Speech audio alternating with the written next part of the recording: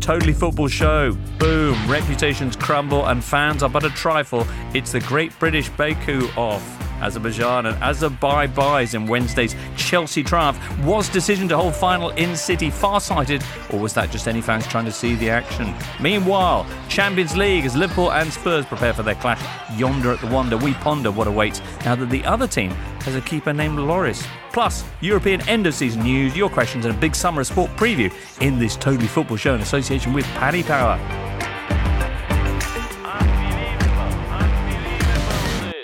Happy birthday, Paul Heron. And we've got a hair on, which is rare for me, actually. It's Raphael Honigstein. Hello. Hi, Rafa. Good to see you back. You've just returned from hanging out in Marbella with Jurgen Klopp. Well, you know. Damn. You have to go where the work leads you. Absolutely. And luckily today, that's right here. Right here between your ears, listener. Michael Cox is also here, currently leading the fight against Harry's fourth autobiography with Zonal Marking, which has come out today, literally today. It is in the shops today. Actually, it was in some of the shops yesterday, but It's in the shops either way. And fresh back from Italia, Matt Davis-Adams. See? Matt, may I just say, what a fantastic job, a little bit too fantastic a job you did of helming the ship totally, a couple of weeks ago when I was in Bratislava. Thanks, that's very kind. It's a bit of a hospital pass, but Michael and the gang managed to metaphorically hold my hand. In what way is it a hospital pass? Well, how are you going to improve on perfection, James? Oh, I see.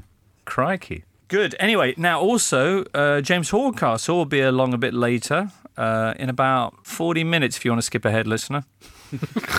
Excellent. Who saw the Europa League final on Wednesday night? Yes. It was kind of weird, wasn't it, Rafa? It was as weird as it was to be expected, I think. A strange place where nobody wanted to be, a final where only really one team had something to play for, although the team who had less to play for in the end kind of was better at it and seemed to be more determined and more mentally adjusted to deal with the occasion.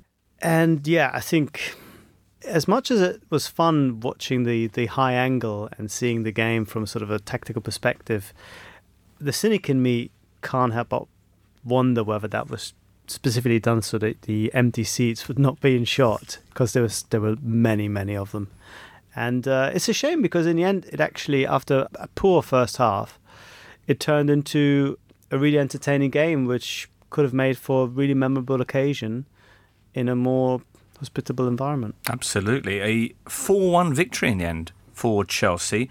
It was billed throughout the game by the commentators in the UK at least as being potentially decisive for Chelsea's plans in all sorts of ways. Matt, was it, do you think? Is it? I mean, it's such a difficult game to unpack an occasion. I think obviously it was much more decisive for Arsenal, I would suggest, because of the budgetary implications of not being in the Champions League next year. I'm not sure it was decisive in any meaningful way for Chelsea, really, because the argument that you might have made was it would impact Maurizio Sarri's future, but I think probably he's the one who's making the decision on that rather than Chelsea, so maybe not. We found out obviously afterwards that it was Eden Hazard's last game. That wasn't particular news, so I'm not sure it really did have a massive impact on Chelsea in the way that it did on Arsenal, but what it has done is turned a decent season for Chelsea and for Maurizio Sarri into a brilliant one. You know, he's finished third in a league where the top two teams were miles above everybody else, lost the League Cup final on penalties, and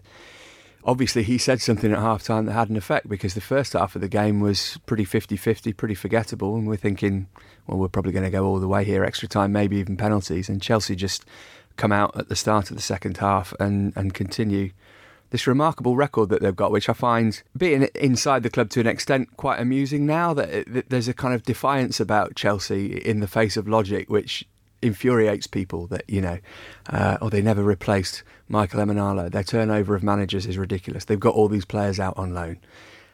And yeah, but this is my 8th season covering them, and they've won the Premier League twice, the Champions League, the Europa League twice, 2 FA Cups and the League Cup, and nobody else can get anywhere near that. So something about the system clearly works, as backward as it would appear to be on the face of it. Very interesting. First half was quite miserable, I found. Second half, as many people pointed out once we got into Thursday, came alive with 5 goals, 3 of them very tasty. Yeah. What happened? Why did Chelsea run away with it, Michael? Well, I thought, despite the fact that the two halves were very different, all the action was happening down the side, really. I thought Maitland-Niles was very good going forward in the first half, maybe Arsenal's main threat. But Chelsea found space either in behind him or when Arsenal retreated into their back five, Emerson found space to cross the ball. And really the damage came from that flank, whether it was Emerson dribbling forward, Hazard getting space, and the third goal was a combination of the two, where Emerson got the ball and then put it onto Giroud, and Maitland-Niles was recovering his position to bring him down. So I think that was the problem position for Arsenal going into the game. Hazard against Maitland-Niles was always likely to be a worry, and in the end that's pretty much what decided the game. What a lovely header, though. From Giroud? Yeah, it was... I got to say, I've said this before, there's few players I enjoy watching as much as Giroud, because he's so good at some things and so not good enough in other areas. So we saw in the first half where he had a decent chance and he didn't quite have the speed, he didn't catch the ball right, and you think that's kind of classic Giroud. And then it's classic Giroud to get a near post header. It was a brilliant technique with his header. And I just quite like the fact there was a couple of moments where Chelsea just crossed the ball into Giroud, and it was at an awkward angle, and he kind of just attempted any old kind of flick. It was almost like I'm just Giroud. If I tried this, something might happen, and it didn't. But I find him a really entertaining player to watch. Pedro, who made it 2-0, and then Hazard 3-0 from the penalty spot, and then Iwobi breathed some life into the kind of moribund Gunners, and then that was that lovely 1-2 between Giroud and the departing Hazard for the fourth Chelsea goal. Why did Arsenal fail to make any impact at all in the second half? Here's Aklaf Hanif saying, typically after an Arsenal defeat, all attention turned to Ozil. I would love Honigstein to provide a definitive hot take, Rafa, on why this is lazy scapegoating. Is it lazy scapegoating, Rafa? He had something like 40 touches, was it? He didn't have a good game. And the fact that Arsenal were set up with him as the pivotal point behind two strikers meant that he had to have a real influence, a telling touch to either play in players or get involved himself in the box, and it just never happened for him. There was some good stuff happening for Arsenal. It was mostly through the flanks when they bypassed sort of the centre altogether. Kolasinac had a great chance to create a chance in the first half when Pedro really didn't track back very effectively. They were a little bit exposed on that side a couple of times, and it didn't work out. And Ozil, as often happens, wasn't able to really wrest control of the game back to Arsenal's favour, and they disintegrated. Now, there are problems all over this Arsenal team.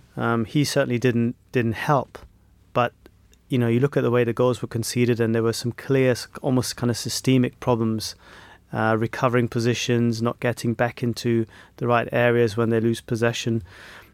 You could say that the problems start with him, but they certainly didn't end with him, and it does, of course, create an issue, because as much as you want to defend him and say, he still helps Arsenal win a lot of the smaller games that they have to win to even get into a position where they can achieve their big aims as far as fourth place and getting deep into cup competitions is concerned.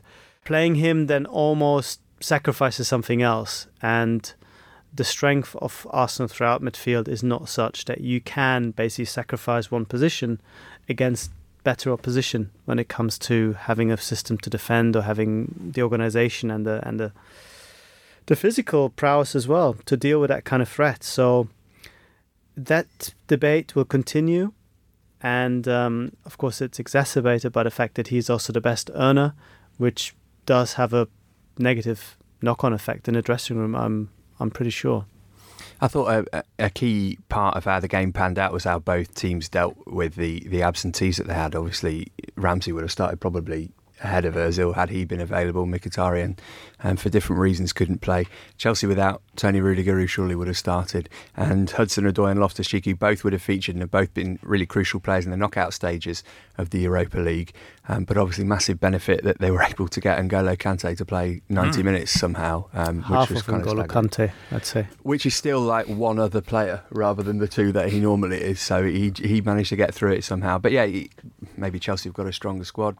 They've also got Rob Green, as we discovered at the end. I'd completely forgotten about that. And anybody mocking him, which I do get, is fibbing if they say they wouldn't do exactly the same thing if they were in that position. I think most people were happy for him, and I don't know if that's in some way hypocrisy after the opprobrium which heaped on certain other Chelsea players who turned up in full kit for trophy celebrations. Yeah, I mean, you have to be in full kit, don't you? UEFA want that to be the way. All the young players who were on the bench, George McEachran and Conor Gallagher. He wasn't even on the bench, though, I think. No, nor was Tony Rudiger, and he's on crutches, and he had his Rudiger number 2 shirt on. Oh, did he? Okay. But Rob Green is obviously not an important position in the squad, but it's one of those. Clive Woodward always used to say, didn't he, about good tourists, and it's important that you've got the right attitude when you're in that position. I spoke to him after he made his only Chelsea appearance as a sub in a pre-season game against Lyon. And in our interview, he freely admitted this will be, unless something goes wrong, the only time I play in a Chelsea shirt. That's not what I'm here for. I'm here to help out with the training, and I'm here to hopefully learn off this manager who's supposedly got some really interesting ideas that I might be able to take into my coaching career. Okay, so Rob's looking to continue a presence on the bench. Basically. Just quickly on that note, really quick, someone told me the other day the chance of a third goalkeeper playing in a top league is sort of 0.03% or something. It's so low. Really? That you might as well. Why is it so low? I'm sure there have been times when a keeper's injured and a second keeper gets injured. And then... Yeah, but over the course of thousands and thousands of games, it probably only happens 3 or 4 times. Just on that kind of note for from Arsenal's perspective, I enjoyed, every time you see runners up going up to get their medals, they immediately take it off because they don't feel like winners. The one exception for Arsenal was Carl Jenkinson, who just looked proud as punch to get his hands on a medal. I thought that was quite sweet. Actually, Sarri as well, when he got his medal, looked he did, quite emotional. I thought that was nice. He was thinking about the happy days in Naples, wasn't he? We'll discover later on when James Horncastle turns up and decodes for us those post-game messages, which I imagine, for all their public understanding, must have sat fairly unhappily in Chelsea's ears. I would imagine the same thing, but I kind of am amused by Sarri's just sort of brutal disregard for any kind of social graces, which came out again. On him getting his medals and the trophy and stuff, we need to sort out these trophy lifts, because this was another really rubbish looking one of just Azpilicueta and Cahill picking up the trophy. I wanted to mention Pedro as well, his trophy collection. Obviously, he scored last night, scored in the Champions League final. Chelsea's won Premier League, Europa League, FA Cup. Barcelona, 5 La Ligas, 3 Champions Leagues, 3 Super Cups, 2 Club World Cups, 3 Copa del Reys, and the World Cup and the Euros with Spain. Wow. And he's the only player, I think, to have anything like that collection. Yeah. It's amazing. Is he any good? Pedro, I really like Pedro. Because he's one of those players who's there at Chelsea, but nobody really... And I feel, and to my mind, this seems very unfair, that Willian sometimes gets lumped into the same bracket. That potentially a star somewhere else, but just kind of one of the guys who's not Hazard there. Yeah, but I think he's kind of almost accepted that role in his career. At Barcelona, he was always making the kind of decoy runs and always getting the best out of Messi, and I think he's the kind of player, if you put him in a mid-table side, he might not suit being the superstar, but he's great to have as your kind of third attacker who does some of the dirty work and pops up with goals. You're listening to the Totally Football Show in association with Paddy Power. As you mentioned, Matt, the aftermath of this game is that Arsenal miss out on a Champions League place. The aftermath for Chelsea is that they lose Eden Hazard. Who wakes up worse off on Thursday morning? Arsenal, certainly, I think, because obviously Chelsea got this transfer ban in place, but they've still got Pulisic and Hudson-Odoi, depending on how well he recovers from his injury. You can't replace Hazard, obviously, but they've done well to hang on to him to the age of 28 after 7 seasons of great service, and I think they were aware that he was going to go for a long time. The difference is, even with Chelsea with a transfer ban, when they come off that ban, they're a Champions League club, and they will likely be a top 4 club again next season. So they will be able to attract players on that basis. And for all the talk that Roman Abramovich is losing interest, it's only last summer that he paid a world record fee for a goalkeeper. So they are still prepared to spend the money, whereas Arsenal, we know that's not really the case. There is still a big question mark though over what happens after Sarri if he does indeed go. It's not going to be easy, I think, to attract a coach to a team that can't sign anyone, and a coach who knows that this is a volatile club to work for. And of course, Chelsea, in the wider sense, still have, as much as I think you're right, it was interesting to see Abramovich beaming and smiling, and Marina Gornovskaya on the touchline, clearly happy. There are still, I think, some structural problems for Chelsea that need to be addressed. They still have the smaller stadiums of the top teams with no realistic prospect of extending that or rebuilding that at the moment. And they have an owner who can't go or doesn't want to go to see his games because he's effectively banned from the UK. So it's not that rosy. There are some issues, but of course, in a sporting sense, the team seems to be much more settled and in a happy place than Arsenal. Is there a danger for Arsenal, with certain teams vying to break into the top 6, that they could be heading towards the exit of that group? I don't think so, personally. No, Rafa does. You're nodding, Rafa. Well, they've been out of the top 4 now for 3 years. Sorry, top 6 would mean that either Everton or West Ham or maybe Wolves will overtake them. That's probably difficult. But then top 6 is not really the ambition, because 5th or 6th doesn't really do anything for you. You have to be top 4, and that's the big danger, I think, that they will be left behind with a manager who, for all his qualities, doesn't struck me as an elite manager necessarily. The kind of guy that can really transform a team that is a little bit low on intrinsic quality, and an ownership model that, as we know, relies on the club sustaining itself and not really pumping any money into it. So it looks as if some very lean times are ahead, certainly in terms of investment possibilities. There is another question that I still want to raise, if that's okay, and it's just to go back on this whole venue decision. This has been talked about a lot in the build-up to the game, but it certainly hasn't gone away with the match's completion. Is it fair to call this UEFA's Qatar World Cup? Do you think there's any kind of sense that the organising body has recognised that they really... Well, to borrow Daniel Story's expression, S the bed on this one. Well, I guess you have to think about what they care about, UEFA, and I'm not sure they care much about the experience of spectators, but they will care about the fact it looks so bad on TV. Terrible. So, I think that has more impact than the fact that, Mkhitaryan couldn't get in, or the fact that it just cost people thousands of pounds to get there, or the fact that there weren't many travelling supporters from England. I think the TV spectacle is a big part of what they care about. Right. 4 matches of Euro 2020, the kind of travelling continental-wide show that is the next European Championship, will be held in Baku, which is quite a worrying thought, no? Given the amount of difficulty everybody had there. It is a very bizarre situation, and I wouldn't be surprised if there were later ramifications about Mkhitaryan not being able to play. I mean, Rafa's better placed to speak about this than me, but can Arsenal not have a case to say that UEFA have organised this final somewhere where we were denied to play one of our best players? We've lost the game, we've lost out on lots of revenue. Is there any, Well, the sports minister, or the responsible government member, had said, no, we guarantee his safety. It's his decision not to come. And previously, I think certain other, athletes from Armenia, representing Armenia, have come with a letter from the Foreign Office saying that they're okay and nobody can kill them, which is, nice. So I guess that would be the answer there. That it'll be very difficult to prove a case either way. But yeah, it's a bit shambolic. I mean, as much as I sympathise with UEFA wanting to spread finals around and wanting to give it to smaller nations, etc., I think the logistics and the idea that, the almost cynical idea that this is so far away, no one's going to come, so we don't have to give them the tickets anyway. Yeah. It does have some logic to it, but I think they will reconsider having received so much bad publicity. Yeah. And I think they are quite conscious of the fact that, the Europa League suffers from bad PR anyway, so this wouldn't have helped. This could have been a showcase final between 2 Champions League type sides with real quality and real recognisable superstars, etc. And they didn't really make the most of it because of the choice of the venue. We had to get a coach to Dover, ferry to Calais, train to Bilbao, and then we hitched the lift with a farmer to Madrid. How did you lot get here? We lost 3 group games. Llorente threw the ball in the net and VAR.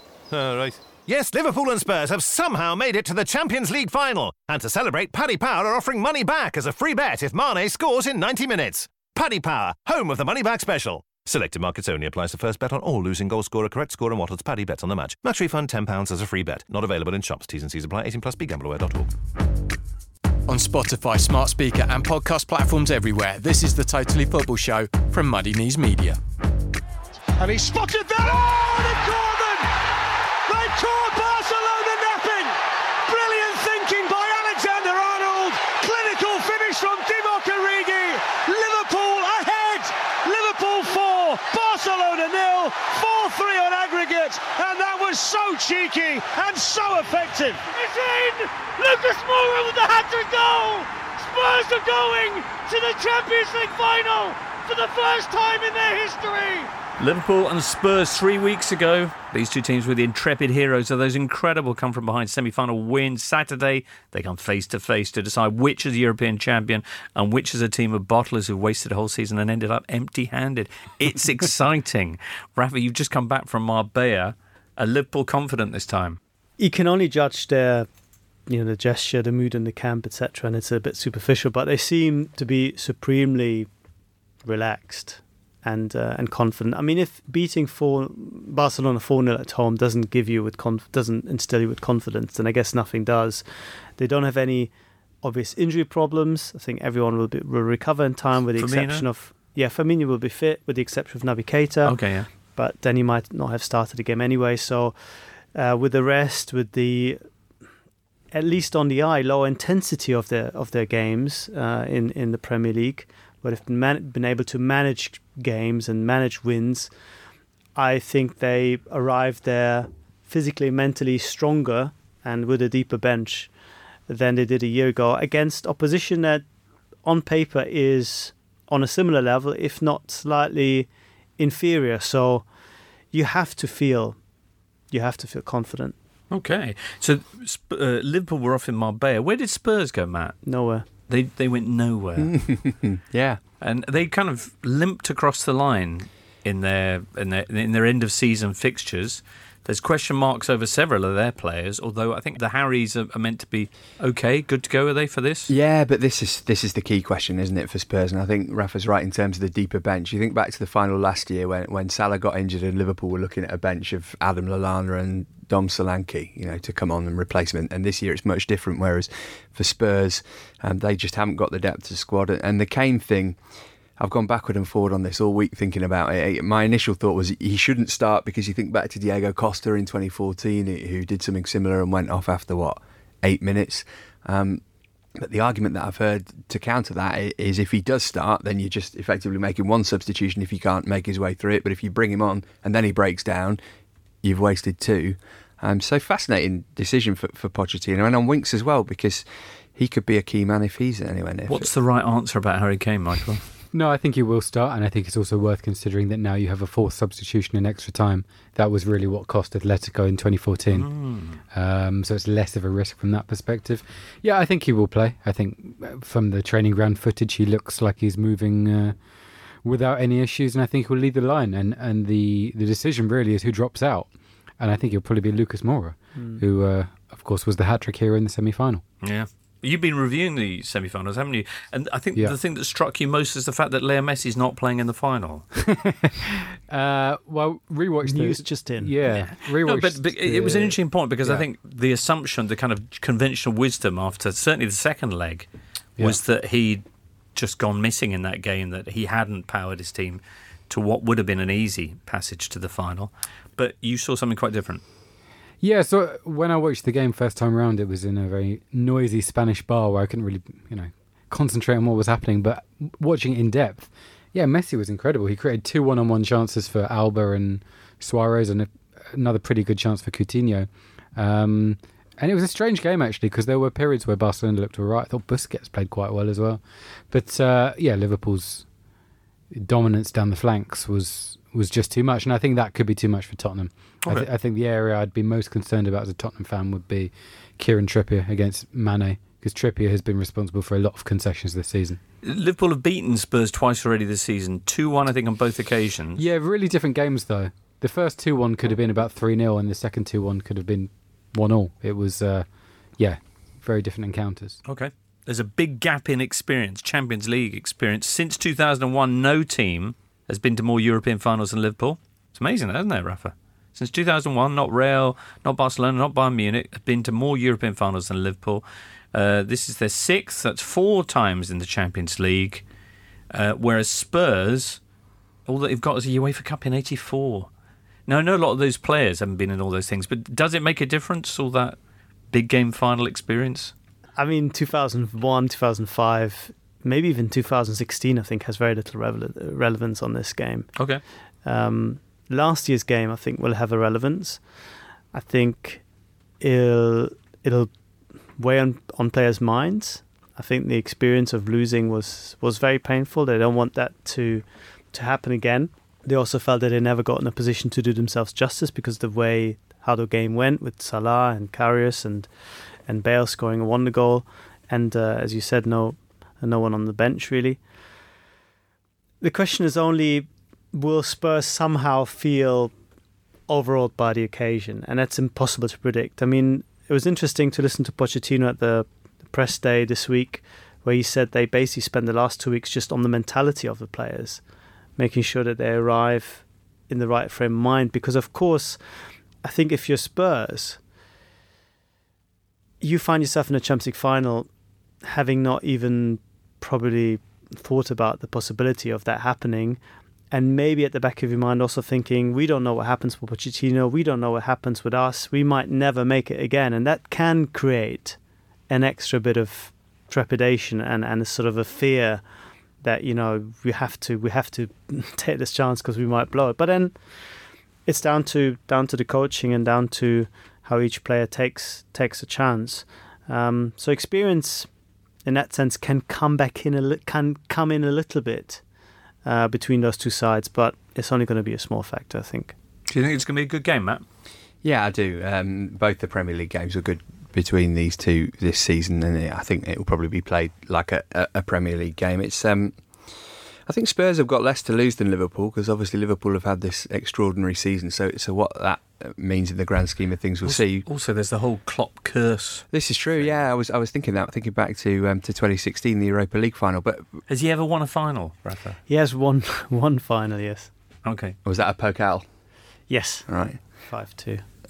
But you know, the evolution of both these teams throughout this Champions League run has been pretty interesting. You think Liverpool lost all 3 of their away group games, and Spurs only got 1 point from the first 3, didn't they? So I just wonder psychologically if Spurs might think the way that they came back in the semi, which was arguably more impressive / unlikely than Liverpool. As a club, they have less to lose. You're right, but as players, I think they'll have more to lose, because Liverpool will think, you know, we can do this over the next few years. We'll probably win big trophies, big titles. At least we have a really good shot at it.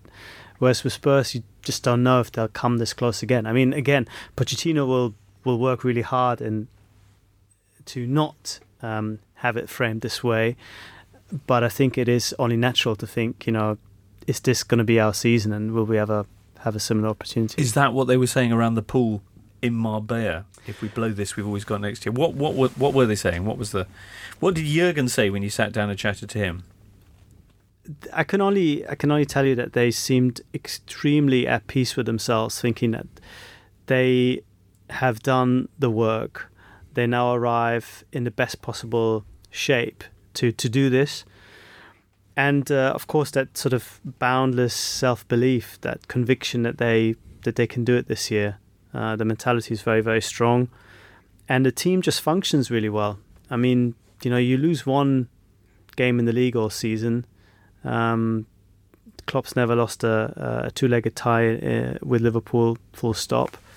There is grounds to be very optimistic, and Klopp, when asked about this curse and all this kind of stuff, keeps coming up with the same line, is that he feels that he's never had a better team in the final. So, you know, whatever happened before doesn't really affect Liverpool's chances on Saturday. Certainly, you know, what happened to him with Dortmund and, you know, things like that. So if you are Liverpool, I think you approach this final very much like Real Madrid would have approached the last few finals, just thinking, we are so good, if we just perform to our usual levels, we will win this thing. And I think that gives you tremendous belief. Lads, it's Spurs. That's effectively what Rafa's saying there. No, it's not about Spurs. Because I think Spurs are an awkward and very dangerous opponent, and it is it is not a foregone conclusion. But Liverpool's self-belief, I think, is so strong. Could I just say, slightly different point, but I remember being at Klopp's first ever Liverpool game, which was away at Tottenham in 2015, and 0-0. And I remember thinking at the time, despite the fact it wasn't a memorable game, it really did feel like a bit of a new era for English football with the intensity of the press. You know, it was a time when Tottenham hadn't developed so much their attacking game. Pochettino's first thing he introduced was the press. The same with Klopp. That was his first game, and already they were really shutting down opponents like I hadn't seen before. And a lot of people have kind of referenced the last All-English final in 2008 between Chelsea and Manchester United and said sometimes games between teams from the same country are cagey, but football's changed so much since then. That was a counter-attacking Manchester United side and a counter-attacking Chelsea side, and these are two sides who push up the pitch. They want high-tempo games, they want to press, they want to impose themselves, and I think it could be to use a bit of a cliche, I think it could be a good advert for English football, which 2008 I don't think was. Nice. Will it end with Mauricio Pochettino being buttonholed by Daryl Curry, who's saying, the fans want to know, Mauricio, what's your decision?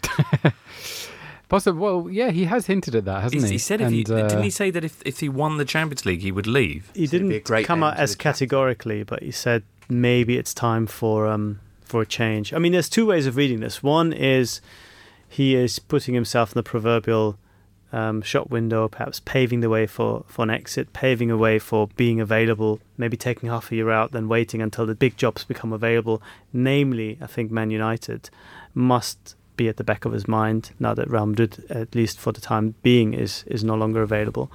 Maybe even Bayern as well. At the same time, other people are reading it as some very elaborate ploy to blackmail Daniel Levy into spending more money. And apparently there is money available. I don't know where exactly it's coming from, having gone over budget by 500 million for their stadium, but the word is that they will invest. And Pochettino has said repeatedly throughout the season that he feels they need now to add, because he's basically come to the end of the line as far as improving or coaching this group of players is concerned. So what better way of saying, of using that moment of triumph to really put the fright up your boss a little bit. Yeah, absolutely. All right. Matt, do you want to throw in anything on the Champions League final on Saturday? Just really looking forward to it. I think Liverpool will win just, and yeah, Pochettino, maybe he's thinking I could replace Maurizio Sarri and then, my family won't have to move. Brilliant. Oh, brilliant. All right, next up, those playoffs. Hey listener, you might think The Economist only concerns itself with economics and finance. But you'd be wrong, because it covers loads of topics across politics, business, science, technology, arts and the environment. There's even a bit of sport in there too. For example, this week I got my clever on finding out all about the comedian who's just become Prime Minister of Ukraine, which is really interesting. And also, I went back into the archive to read up on the linguistic universe behind Game of Thrones. I know. The Economist is the smart guide to the forces changing your world. So if you're the sort of person who never stops asking questions, get your free copy now by texting the word football to 78070. That's football to 78070. Matt, you were all over it in the Totally Football League show. Just in case anyone out there hasn't listened to the Totally Football League show, can you just kind of sum it all up? It was very exciting, first of all, yes? Yeah, lots of late drama. It's the playoff games tend to be either dreadful or exciting. There's not much wiggle room in between that. You think of the kind of late 90s Championship playoff games that always seem to end 4-3 and were balmy. We didn't quite get this time, but in the Championship, Aston Villa beat Derby 2-1, a bit more comfortable than that scoreline suggests. John McGinn got Villa's second goal after Anwar El Ghazi had put them in front. Derby got one back late on. Just on the John McGinn thing, Andrew Lang was asking, he seems to be credited as catalyst to promotion. Rival manager Chris Wilder says he's the best in the league. Just how good is he? Yeah, he's an excellent midfielder. If you listen to the Totally Football League show, you'll know that Sam Parkin, one of our regulars, played with McGinn in Scotland, and he's always raving about him. He's scored some ridiculously outrageous goals this season too. So yeah, he's a key cog in the wheel. But as ever with Championship teams, roundabout playoff level, a lot of it is to do with the loan players that you get in, and that's something that Villa are going to have to look at, because they bought Tyrone Mings in January, and he's been phenomenal for them. Axel Tuanzebe alongside him Man United might think is an upgrade on Chris Smalling or Phil Jones. And then Tammy Abraham, who's their top goal scorer. Whether Chelsea are going to want him back or not remains to be seen. We ought to mention Dean Smith and Jack Grealish, the manager and the captain of Villa, both Villa fans. Dean Smith, very emotional in his pre-match press conference. His dad used to be a steward at Villa Park, unfortunately suffering from dementia, and Dean says he thinks that his dad can't really compute that he is the manager of Aston Villa, but he'd gone to see him on the Friday and said, next time I see you, you'll be a Premier League manager, and his dad had smiled at him, which obviously means a lot. Jack Grealish, as I say, Villa fan, captain of the team. You might remember him from last time they were in the Premier League and he was being pictured, on the floor of nightclubs, not in a great way. He's had a fantastic comeback this season.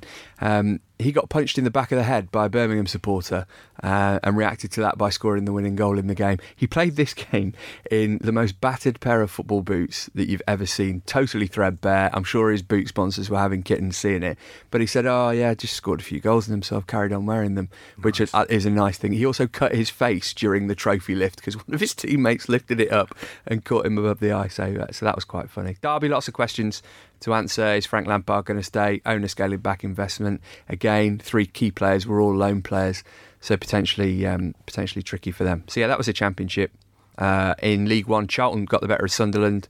They went behind early to a ludicrous own goal. Right, and a curse. Yeah, the curse. Okay, so the curse is quite incredible. This is Richard Foster, author of The Agony and the Ecstasy, a book about the playoffs. He's worked out that on the 14 occasions that teams who usually wear red and white striped shirts and black shorts have been in a playoff final, none of them have won. So that's Sunderland, Sheffield United, Brentford, Exeter City, Lincoln City.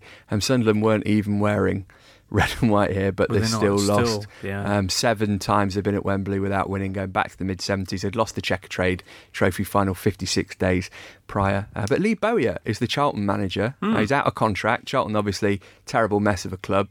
Those of us who followed his playing career and his time off the field then consider him to be quite an unpleasant man, but it turns out he's actually an excellent football manager because he's been working with one arm tied behind his back. He got them to 3rd in the table and eventually got them promoted. Excellent. And the other one was Tranmere beating Newport. It certainly the right arm that they've tied behind his back. So, there you go. That's brilliant. More. Yes, there is more, and it's all in the Totally Football League show, which is available right now. Phil Wheatley's got a question unconnected with all of that. Is this another false dawn for Newcastle United? Am I morally allowed to hope for dirty oil money to buy success a la City? What's the latest on Newcastle's fake shake?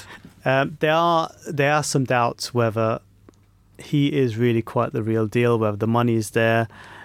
He had been talking to Liverpool before, and it didn't come to anything because when it came to showing the money, there was not much to be shown. So I think proceed with caution would be the right advice. There's another question for you here, Rafa, from Ben Stokes, who says, did Rafa find those photos in the end? Rafa, there's a lot of people asking about this. What photos are these? I'm into gardening these days, but... Did you inadvertently tweet something? Well, let's put it this way, James. As you know better than most, it's not the first time I've made a tit out of myself in public, and probably won't be the last time.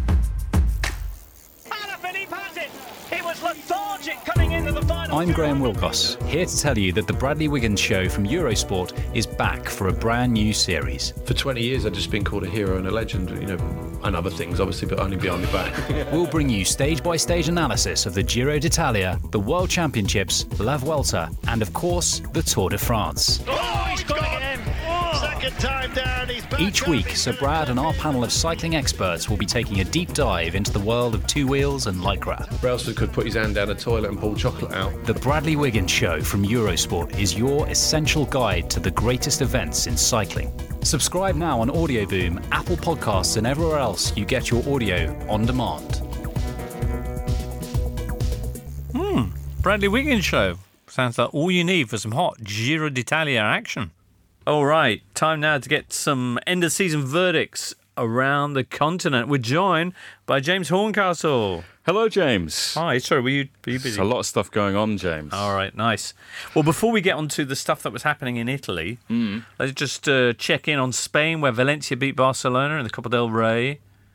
And Ramos wants to go to China, is that right? But Florentino Perez won't let him go, apparently. He wanted to leave on a 3. Oh, okay. In Germany, Rafa, everyone's really excited about Union Berlin, particularly Union Berlin. Yeah, I mean, it's a wonderful story. They won the relegation playoff against Stuttgart on the away goal, 0-0 at home after a 2-2 draw in Swabia.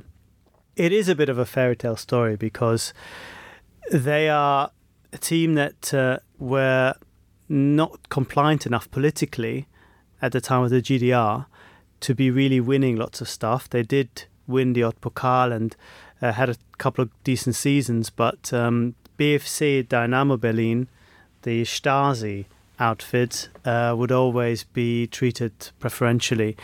And they became sort of a rallying point for people who were a little bit different in the GDR, almost like, dissidents and people who try to kind of carve out a niche where they can do different stuff. And they kept that kind of alternative, very family, very community-based approach throughout the last few decades. It went to the point, it came as far as fans helping to paint the stadium, helping to build seats and stuff when the stadium was being extended. There are often communal events taking place there, and the fact that they have gone up with very few points, very few goals, and very little football has been an amazing, absolutely amazing story, and everyone can't wait for them to take on Hertha in the derby next year and to be in the Bundesliga as one of the most quirkiest and interesting clubs they have the a lot Bundesliga's of ever seen. I mean, there's huge crowds at the celebrations, no? Well, it looked huge because they stormed the pitch, but the stadium only holds 22,000 people. Oh, okay. Do they have any chance in the Bundesliga? It's difficult. I think they scored something like 17 goals from dead ball situations. If they can translate it into Bundesliga 1, then maybe they have a chance. But they've relied on being defensively very sound under Urs Fischer, and then taking the one or two chances that they did create, they'll be up against it. But it'll certainly be the most interesting story just to follow their adventures. Another of those heartwarming clubs that the Bundesliga specialises in, really. James, we're coming to you very shortly. A quick word about France. Andre Villas-Boas is back. He's just taken over at Marseille. And Matt, is Arsene Wenger heading to Japan? I have no idea why you might know this more than anybody else, but of course you do Japanese football, don't you? Yeah. Apparently he's been offered the job at Vissel Kobe. Oh, yeah. So this is the team who are owned by Rakuten, the tech giant, who sponsor Barcelona, and they've brought in David Villa and Andres Iniesta and Sergei Samper. Already Podolski's there too. Wenger obviously used to manage Nagoya Grand Passat before he came to Arsenal. This because Kobe have had a really, really terrible start to the season. They beat Shonan Bellmare at the weekend, but they'd lost 9 in a row prior to that. So they're going to be looking for a new manager. And Fernando Torres, his mate Luis Carreras, who was a teammate of his at Atletico, recently been sacked. Torres is on the bench and he's still only scored 4 goals since he joined. The most recent of those was in November. Wow. And Wenger has said that he will soon be back in the world of football in some way, shape or form. Yeah, it's a big money offer apparently, but I don't know, I think it'd be slightly surprising if he didn't take a job somewhere in Europe, maybe not as manager. Okay, now to the pod's very own Rob Green, turning up late, grabbing a slice of the glory, James Horncastle. We're not like 4 goalkeepers around here, no?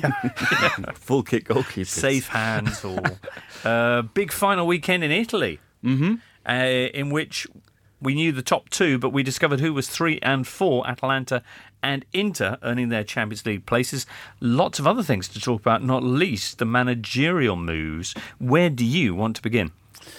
Well, I think the end of the season's a bit of a bloodbath, isn't it? Because if you look at the number of managers, number of clubs changing managers, I think it's almost unprecedented, particularly with the big clubs. Roma's still looking for a manager because Claudio Ranieri's gone.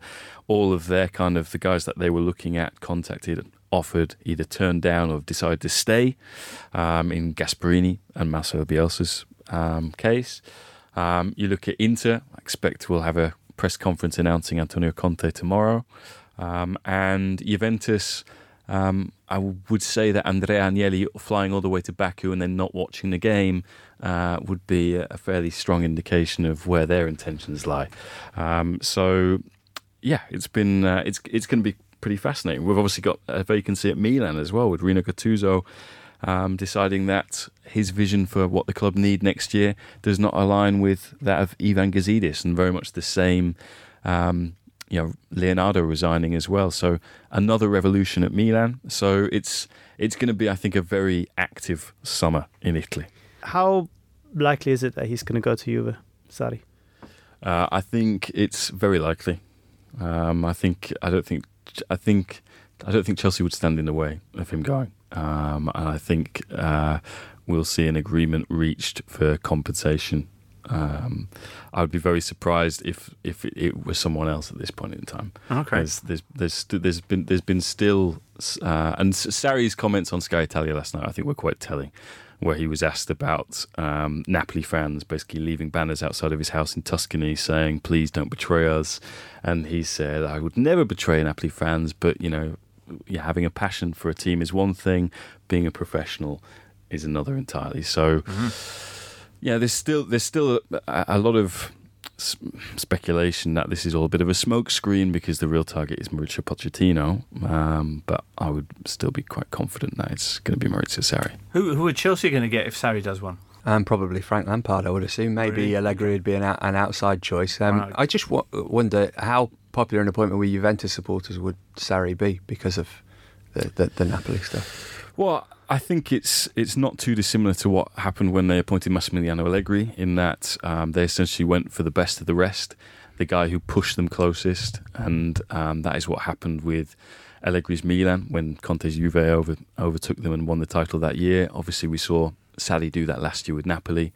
I think it's more kind of style and fit. It feels very different to what Juventus have done. Not only under Agnelli but also before, historically. I think it'd probably be the most left field appointment, even though Sarri's become a world famous manager since they probably appointed Gigi Manfredi in terms of... Wow. Yeah. Can you do it? Have you done a Golazzo about Manfredi? No, we haven't. No, not yet. Because that sounds really intriguing to me, because Juventus are the last club in Europe I expect to appoint a philosopher as manager. Right. Yeah. And I keep on hearing about this Manfredi, but I'd like to hear more. Gigi Manfredi, Champagne football. Golazzo, when is it back? Asked T. Matthews. So I think next week we'll talk about that later. Would he take Jorginho with him to Juve and Ross Barkley to substitute him with?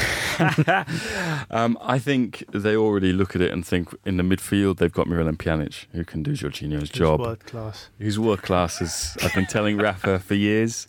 But again, it kind of depends on what Pjanic's future is, because I don't think that's certain. Although the intermediary let's say the intermediary who brought Sarri to Chelsea is the same one who represents Miralem Pjanic. So. I see.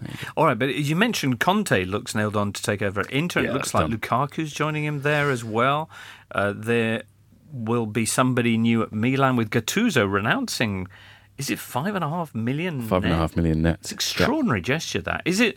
Is that as simple as it's being reported, or is there something? Is there complexity behind? No, that it is simply he's just walked Rino away. Gattuso being Milan through and through, and wanted to make that gesture because, again, for another summer, we are going to have, particularly over the next week, next 10 days, this discussion about Milan, financial fair play. Will they be allowed into UEFA competitions next year? Do they even want to be in the Europa League next year? Because we saw last season that they managed to get reinstated. I think it would be very interesting to see what tactic they take when they go to Nyon and speak to UEFA. But no, I think it's a wonderful gesture from Big Rino to leave that much money on the table, really. Question here from Anthony Borg. With Juve, Inter and Milan all getting new managers, which team will most likely reach their goals next season? Michael, what do you feel about Lukaku at Inter, where Conte apparently has said that job one is getting Mauro Icardi out the door? Yeah, I guess a similar kind of player in terms of he's a goal scorer. He's often criticised for his link play, which I think is something Icardi doesn't excel at. But I think Lukaku's still got room to improve, and I've actually been impressed by him when they've played him on the right for Manchester United this season. He's come in, he's showed a little bit more to his game. I still think he's a really good player, Lukaku. I think a little bit like Pogba, he's gone into a side or a club that is in turmoil beyond their influence and has suffered a bit, but I can imagine him being very successful in Italy. Yeah, I mean, I was at De Rossi's final game on Sunday at the Olimpico, and Edin Dzeko came off and was whistled with the assumption that he will be going to Inter. as well. I don't think one precludes the other. I think Dzeko will go at quite a low rate, big wages because of his age. But Lukaku, there's definitely been contact there. He's done his new representation because he's left Mino Raiola, has had quite a big media strategy in Italy over the last 6 to 8 weeks, where he's done sit-down interviews with Sky Italian. No, she's the agent you want if you want to get out of Inter rather than get in. So it could be quite interesting to see if both of those players end up going, because I think Perisic will probably follow Icardi out. That does seem they'll be moving towards a 2-striker system, classic Conte 3-5-2, blah blah blah. So with all these managerial opportunities, why haven't we seen Jose come back to Serie A? I think because he wants a team that can win, and the only team that can win in Italy is Juventus. And if you listen to Massimiliano Allegri in his final press conference, he said, "I think I'm leaving my successor a very good inheritance in that he's probably got a 90 to 100% chance of winning the league title." Wow! So putting a little bit of pressure, I think, on whoever replaces him. And then outside of that, if you look at the others, Napoli have obviously got a manager. Milan, I think it's hard for Jose to go there. Inter, obviously, I think feel that they're one and done with Mourinho. That he's maybe not the manager he was when he won the treble there in 2010. They're not the club that they were when he was. Absolutely, so the administration's completely changed. So, and then you've got Roma, who I wouldn't think would be able to stump up the kind of money that Jose Mourinho would be looking for. And I think in terms of what he was looking for as well, he would think, can I win anything with this team? It's probably going to be very difficult. A couple of questions from that. One, so who are Milan looking at? Milan, it's quite interesting actually. So there are a lot of coaches casting for pretty much the same job. So you've got Simone Inzaghi, who will meet Lazio today to discuss his future. He's obviously one of the few, if only, people to have won something in Italy whilst Juventus have been cleaning up for everything over the last 8 years. Marco Giampaolo as well, the Sampdoria manager who's expected to leave, plays very good football. And then there's the hot name, which everyone likes, is the young manager, very progressive, has similar ideas to Sarri, which is De Zerbi. Whether it feels a bit too soon for De Zerbi to be going to Milan, but he's someone who I think is very exciting. Meantime, you were at the Stadio Olimpico at the weekend for a day of goodbyes, a final day victory to see Daniele De Rossi off after 16 seasons? 18 years. 18 years. In the first team. Really emotional scenes, not just for him, but also when they held up that banner saying, when your club called, you said presente, now receive the homage of your people. Yeah, people.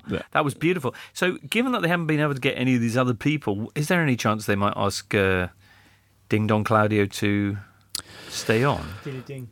Look, I mean, he still wants to coach, and he doesn't want a national team, I don't think. But I think it's been quite interesting over the last few weeks, certainly since the De Rossi announcement, that he has used the knowledge that he's not going to be around anymore to be quite critical about the club, really, from within, and say this isn't how you should be running the club.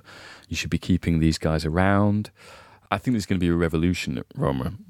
All right. Well, as a lot of listeners have been pointing out, we need to do an end-of-season Golazzo. Mm-hmm.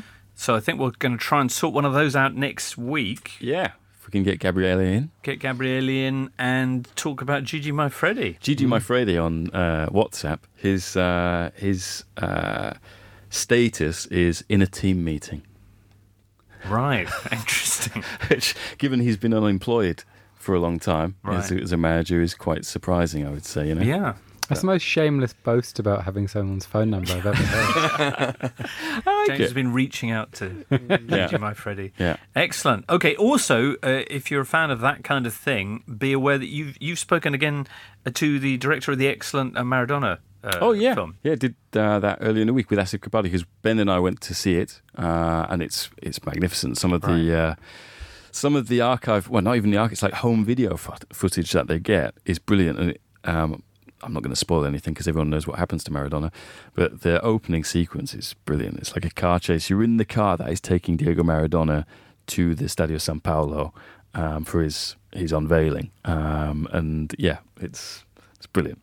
Brilliant. Excellent. That's coming out on the 14th of June and your interview will be out at the same time, more or less. Very good. Okay, thanks, James, for that. Well, in a second or two, we'll have a word about the big summer of sport that's coming up. But first, let's just get the odds on Champions League final and that kind of thing. Producer Ben in conversation with Paddy Power. Thank you very much, Jimbo. Lee Price from Paddy Power is on the line. It's been a while, Lee. Nice to talk to you again. And let's start, please, with last night's Europa League final. Chelsea were the winners, but is that enough to convince Chelsea, or indeed Maurizio Sarri, to stay together at Stamford Bridge next season? Well, he looked delighted after the Europa League final, quite rightly. He even acknowledged Gary Cahill, which apparently hasn't happened all season long. So maybe he is happy at Chelsea, but our traders don't buy it. He's odds on not to be the manager at the start of next season, Sarri. And he's odds on for the Juve job too. It's 2-5 if he goes there. As for his replacement, yeah, you're right. Frank Lampard, the only name in the frame. He's 1-4 to start next season at Stamford Bridge. That's a crazy short price. All right, let's turn our attention to Saturday night and the big one. It's the Champions League final, Liverpool versus Tottenham Hotspur. Give us some numbers here, please. Finally, it's upon us after a 3-week build-up. Liverpool, the big favourites for the big one. They're odds-on to win inside 90 minutes. They've been so well backed over the last couple of weeks. Tottenham is 6-4 to lift the cup by any method. Speaking of other methods, we got penalties last time two English teams met in the Champions League final, and it's 5-1 that happens again this weekend, which could be juicy. As for goal scorers, Mo Salah is the shortest priced player to score, so therefore most likely. He's 13-10. Harry Kane isn't far behind him though. Either we don't know how fit he is. He's 17-10 to notch. And looking ahead to this time next year, Lee, the Champions League final is at the Ataturk Stadium, so a bit of narrative there for Liverpool. What are the odds, please, on them making it 3 finals in a row? And give us some odds on Pochettino as well. Is he going to be around at Spurs next season? Interesting.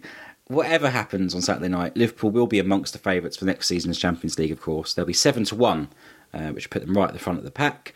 As for Poch, it's exactly half that price, so therefore twice as likely that he won't be Tottenham manager at the start of next season, 7-2. But we're not sure where he might go. Sarri, as I mentioned, is odds on to be the next Juve boss. Jose Mourinho is odds on for Bayern Munich, believe it or not. And Max Allegri is odds on for PSG, so maybe he will disappear into the sunset. You can find out these odds and more at paddypower.com, or prices are accurate at the time of recording. It's 18 plus only, begambleaware.org, and when the fun stops, stop. Busy summer of sport, Matt Davis-Adams. I'm not sure if you're working on any of it, but the good news is you can keep across it, whatever you're up to, with your friends here at The Totally Show. Because not only are we doing, as I'll explain a little bit later on, 2 shows a week, but also we're doing shows at the end of every day of the Nations League, and through the offside rule, our friends, the Women's World Cup as well. Now, the only place you'll be able to hear the Totally Nations League show and the offside rule on the Women's World Cup will be on Spotify. But it's completely free and you don't need a premium subscription, or you don't have to sit through loads of ads either. So that's brilliant news. Sign up now. That's the Totally Nations League show and the offside rule on the Women's World Cup. Brilliant. Michael, of all the different competitions, you've got Nations League, the Women's World Cup, Copa America, the Under-21s, the Gold Cup, and the Africa Cup of Nations. And they're all happening more or less at the same time. Yeah, there's loads going on. Back in the day, in an odds-numbered year, you'd kind of just be bereft of any football news, and now I don't think there'll be any break whatsoever, but some good competitions, yeah. Certainly are. You can watch Women's World Cup on the... This is if you're in the UK, so that's on the BBC, and let's have a look. Copa America, that's on Premier Sports. Nice. Gold Cup, that's on Free Sports. The Under-21s, that's on Sky Sports. Germany, the reigning champions of that, Rafa. Looking forward to seeing how they do there. The Africa Cup of Nations is on Eurosport, I think. They switched that to Egypt because Cameroon, I'm not sure what Cameroon didn't do. I might go to a couple of games of that, actually. Of the Africa Cup of Nations? You might go to Egypt and check out a couple of games. I've never seen a game in Africa, so it's, one to tick off the list. So that's a lovely idea. And the Copa America is, I think I said, is on Premier Sports. And that's getting underway on the 14th of June until the 7th of July. Are you working on that, Matt? Not that I'm aware of. All right. Matt's taking a break from football. Yeah. Wow. 12 teams, 3 groups, all taking place in Brazil, with Japan and Qatar joining in. Oh, yeah, maybe I will if Japan are in it then. Yeah, there you go. Anyway, you might be taking a break, but the exciting news is that the Totally Football Show is not We're going to be doing 2 shows a week through the summer. Yes. One on a Thursday, which I think is provisionally titled All About the Cocks. Michael? Yeah, I haven't heard that working title. Okay. Not definitive. But what's the subject of the show? Isn't it Big Cocks? It might be Big Cock. Rafa will be Google searching. So, but in all seriousness... So as a bit of a tie-in with the book that comes out today, if I didn't mention that earlier. Zonal marking. We're looking at some classic European sides over the last 25, 30 Brilliant. years. Lots of great guests, including James, including Rafa, including Julien Laurent, Tom Williams, Alvaro is coming in to talk about Spain. No, James, not you. And that's it. So yeah, I think that's... So each week you'll be taking a classic side, say the Cruyff Ajax or they're all from the Pep. all from the modern era. So James is talking about Juve in the 90s, Rafi's talking about Bayern's treble campaign, nice, etc., etc. But they're really fun to record. So looking forward to hearing them. I'm sure they'll be equally fun, if not more, to listen to. Anyway, that's on a Thursday, listener. And then on the Monday, Rafa, we'll be doing a regular show in which we'll be running up all the events in all those incredible number of competitions and transfers and all that other kind of thing. Rafa, what are you most looking forward to this summer? Women's World Cup, actually. Brilliant. Okay. And the Champions League final? Yes. Yeah. Okay, that's Before this Saturday. that, yes. Listeners, we'll be back on Monday morning. First thing, actually. We'll be here with our look back at Saturday's big clash. Why are you raising your eyebrows like that? What do you mean first thing? Is it earlier than usual? Yeah, well, no, in the sense we're doing it on Sunday night. Are you? Yeah. Okay. Because Model Railways. Okay. That's what I'm looking forward to this summer. Yeah, Model Railways. Season That's two? right. Season 2? Back and bigger than it was before. Choo-choo. Choo-choo on that. Brilliant. And other such stuff. Anyway, so Sunday night, we're all getting together to discuss what we thought of Liverpool Spurs, Matt, and that'll be out Monday morning. And don't forget to sign up for the Totally Nations League show. The Nations League. It'll be nostalgia against optimism.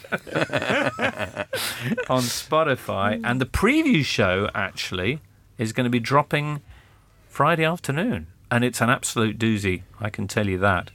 Also, if you want to catch up on what happened at the International Ice Hockey Federation World Championship, which just took place in Bratislava, then listen to our Totally Ice Hockey show, because it was amazing. The finale in particular, so emotional, Matt.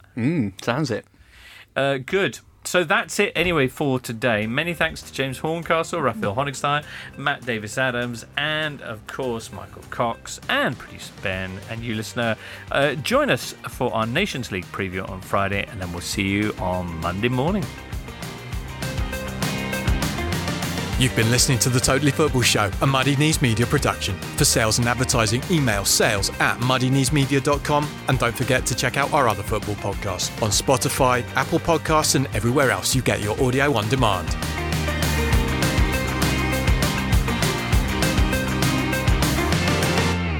Supporting your team can be a beautiful thing, but then come the injuries, the goal droughts, and the downright disastrous defeats. That's a little bit like life, really, and here at the Totally Football Show, we believe we should all support each other the way we support our team, through the good days and the bad. And that's why we're continuing to work with CALM, the Campaign Against Living Miserably, a charity dedicated to preventing male suicide.